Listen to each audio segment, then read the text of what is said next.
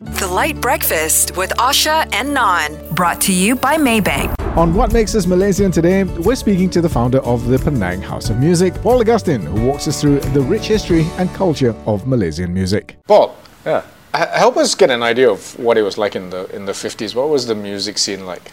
I think it was after the war, right? So people were starting to, they're 45, 46, they're starting to get their feet together, they're starting to walk, they're starting to enjoy life again. Okay. So then everywhere was, I think basically in certain areas of Malaysia was party. Okay. We still had the emergency. Yes. So, but there was more on the mainland. But if you talk about Penang, maybe Johor, Singapore, because Singapore was under Malaya at that time as well, is it? Yeah. And Ipoh, they had things like cabarets, they had amusement parks, they called at the time, Jubilee Park, New World Park, Great World Park. Yeah, Great World I've heard of. Yeah, all these places. Wembley's, they had theatres, they had dance halls. So this was typically a nightlife sort of thing? Yeah, I know. And I think it gave the people a chance to get out and the musicians to make money. Yeah. And the people to enjoy, Okay. So, and it was cheap getting into those places, Right. You're talking about a few cents and all that. So, but is this the only way that you had access to music? Or, there was the radio, obviously, right? Yeah, radios. Well, radios, if you look at it, is pretty expensive at that time. All right. So, usually if you look at, say, one kampong, one guy would have maybe a big radio. Oh, like a communal radio? Yeah, communal radio. Okay. So he switches it on and everybody hears it. So it's very loud. Right. Because everybody cannot afford to have a radio at that time. Okay. You see? Right. And there were a few radio stations on it. So you are basically on, I think, at that time was shortwave or, M wave or something like that. Okay, yeah. So they could only pick up in certain areas and all that. Oh, so it was always limited, right? Limited, yeah. Okay. So this idea of the nightlife entertainment outlet, sorry, it's more than just dancing. It's more than just that, right? Okay. Like for example, if you talk about amusement parks, right? Amusement parks is basically where you go inside and it's music, right? They have you pay for one ticket, you get inside there, and then you got your wrestling, you got boxing, you got joget, you got other things happening. But certain areas you have to pay a little bit extra to go inside. I see. Okay. You see? So I understand that there were also cultural performances, right? Cultural, yes. Basically there was the Kotai, the Chinese Kotai, and then the Indians also had the traveling troupe. I can't remember what it is now.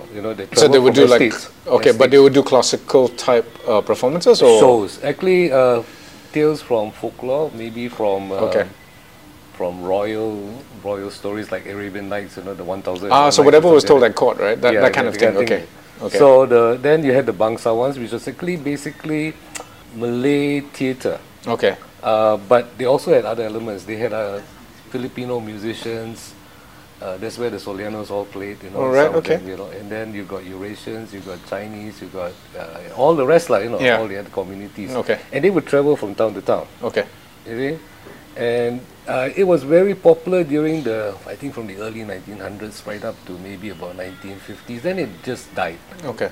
Okay. So I remember we had a short conversation about that. So it's very interesting how that died. So it was one industry getting replaced by another, right? Yes, that's right. So obviously it would be remiss of me to not talk about specifically the music. So within that era, say anywhere from the 30s all the way through to the 60s, which is kind of a big gap musically for most people's history. Well, who were the biggest artists? Who were the biggest performers? In terms of Malaysia, I would say at that time 50s and all that. 50s, Okay. In the 1920s, 30s, there was this guy called A. Rahman. He was quite big, and he's from Johor. Apparently, from what we found out, he's from Johor. But he recorded with this orchestra called Lincoln Orchestra, and it was actually the name. When we first saw Lincoln, I thought it was overseas, but it's actually run by somebody in Singapore. Okay. Yeah. So he and then Miss Julie. Okay. Those days they call themselves, like, if you look at the records, it's like Mr. And then Miss Julia. Right. And then they got Miss Rebord. All these other people. But they're all Malay songs. They were recorded mostly in Singapore. Okay. As far as we know, the earliest record that we have is a 1903 record. And it was done by a German guy and a British guy. They came all the way here and they came and recorded this. And it's actually documented, the first recording. And from that first recording, these were the songs that were recorded, and we have one of those records. Oh. When we found that record, it was like, wow.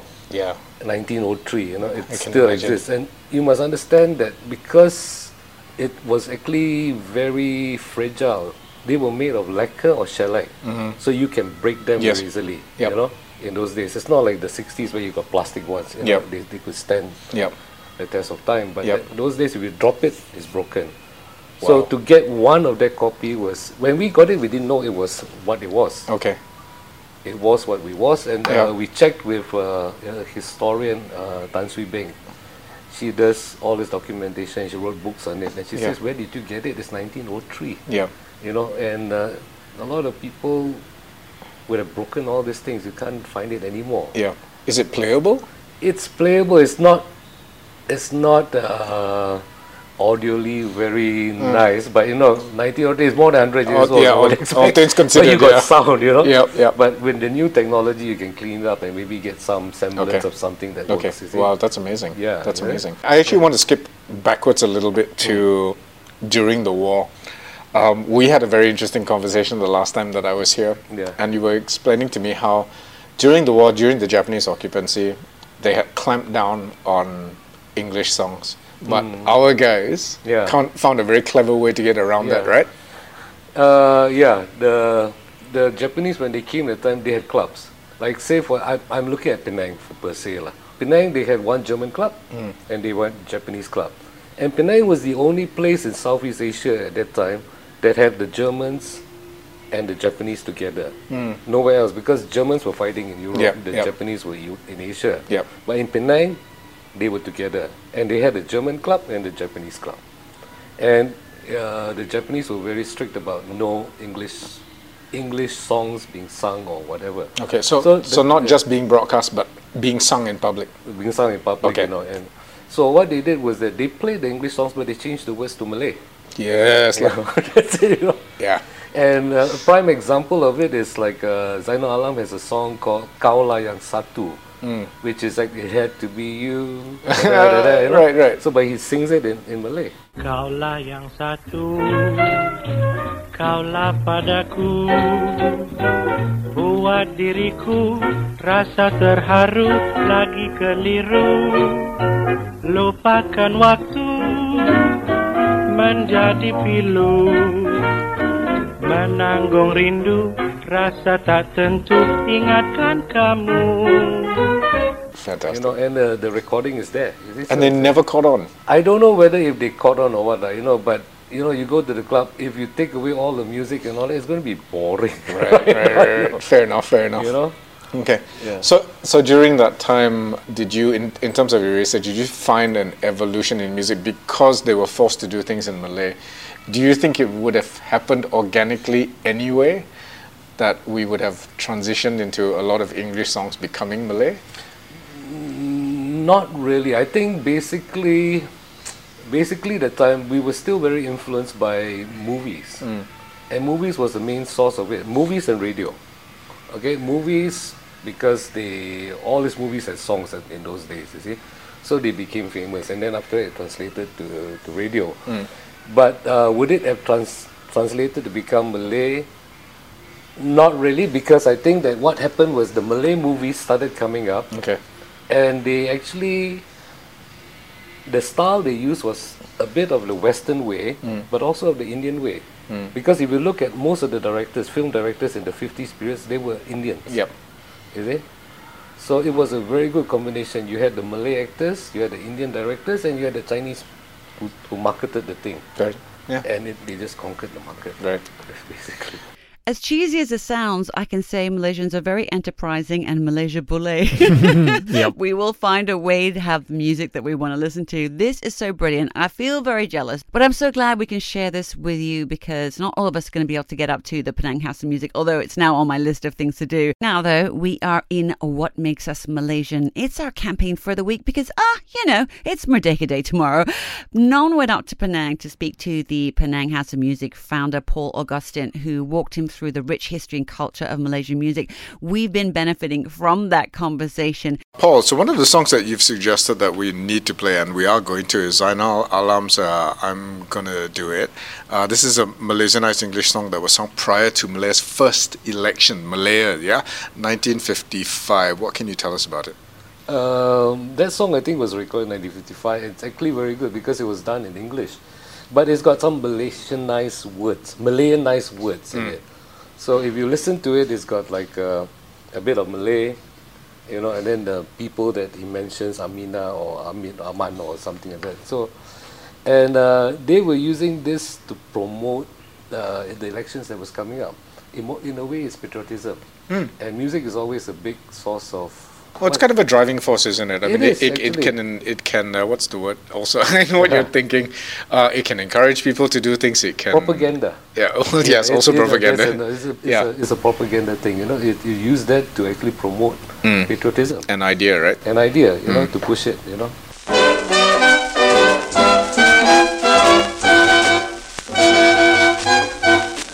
I'll put my name onto the register. Good thing to do it, I'm gonna do it, make Malaya better. Federal elections in Malaya will go ahead as from next year. What should you do right now and here? Go on and register, my dear. I'll put my name onto the register. Good thing to do it, I'm gonna do it, make Malaya better. Come on to one Tauke and Ayah, even if you are miskin or kaya. Register for elections in Malaya. Later don't you say I say men Ayah.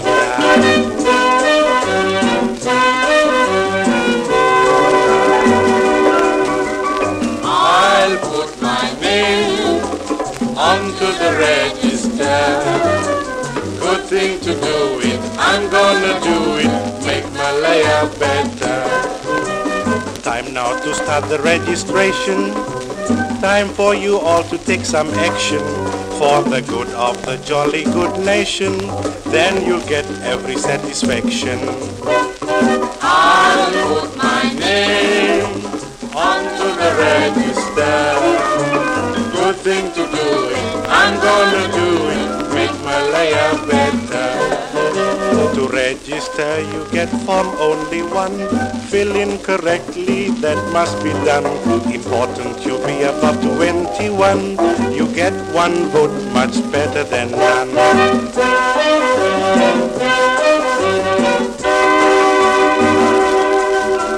I'll put my name onto the register. Good thing to do it, I'm gonna do it, make Malaya better. When elections come, you all can vote. What is there for you to takut? And don't you think this is all carrot? It all will turn out to be very good. I'll put my name onto the register. Good thing to do it, I'm gonna do it, make Malaya better. I'll get confused if I didn't do so. Why don't you follow? Why don't you do so? Come on then, let us go. On What Makes Us Malaysian today, we've got founder of the Penang House of Music, Paul Augustin, walking us through the rich history and culture of Malaysian music. I want to ask a little bit about the role that the Penang House of Music plays. This is a passion project, right? This is something that's very close to your heart. But if you had to describe it, why is it important to maintain the traditions? Why is it important to maintain knowledge of something that is moved on so much now that its music is almost unrecognizable? If you don't do something about it, all this will be lost. I feel that in a way, every artist, be it a singer, a dancer, an actor, an actress, a poet, these are all storytellers. And when you sing a song, you're telling a story. When you act on stage, you're telling a story. When you dance, the movements are telling a story. Yeah. And if you do not document the stories, it will all be lost. It will all be gone. And you try and find it again, because as generation moves to generation, you lose a little bit each time. You know, so by the time it gets to the person in a year, maybe another 50 years time, all will be lost. Yeah. And we to move forward, we have to look back as well and not make the same mistakes. See, that's the thing. That's a good point. So you tell stories. So it's documenting is basically, I think, keeping the stories alive, keeping our cultures alive. This is very important. One of my favorite things about the Penang House of Music is the fact that it's not just snapshots. Because there's audio, because there are proper recordings, because of the documentation, you can actually stand here and listen and feel everything that's happened. It's not just somebody telling you a story. You can actually experience it here, which is what I really enjoy. Paul, I'm going to ask you to give all our listeners, all Malaysians, your Merdeka message. What is your message? To all the Malaysians and all that, you do not have to be patriotic on one day. You are Malaysian, and patriotism is every day. It's not just one day. You are a Malaysian today and for the rest of your life. But can I go back just to say one thing? The Penang House of Music, we not only document and digitize things, but we also know what it is. It's not only keeping something, but you must have something. You must know what it is. The context. Yeah, and then also what we did is that we have moved on from just being custodians. We have moved on to create things. We have written stories. You know, we have given up articles on it. We've started doing research documentaries. So it's just keeping relevant, because nobody wants to read books anymore. Sometimes, you know, they want to read short stories. They want to see a documentary. And we have to keep the young people excited or enthralled by what came from the past. Yeah. So at this point, just leaves me to say thanks very much, Paul. It was an excellent trip. I really, really learnt a lot. Now, you can listen to this again on the Light Breakfast podcast. That's on the Shock app. That's SYOK.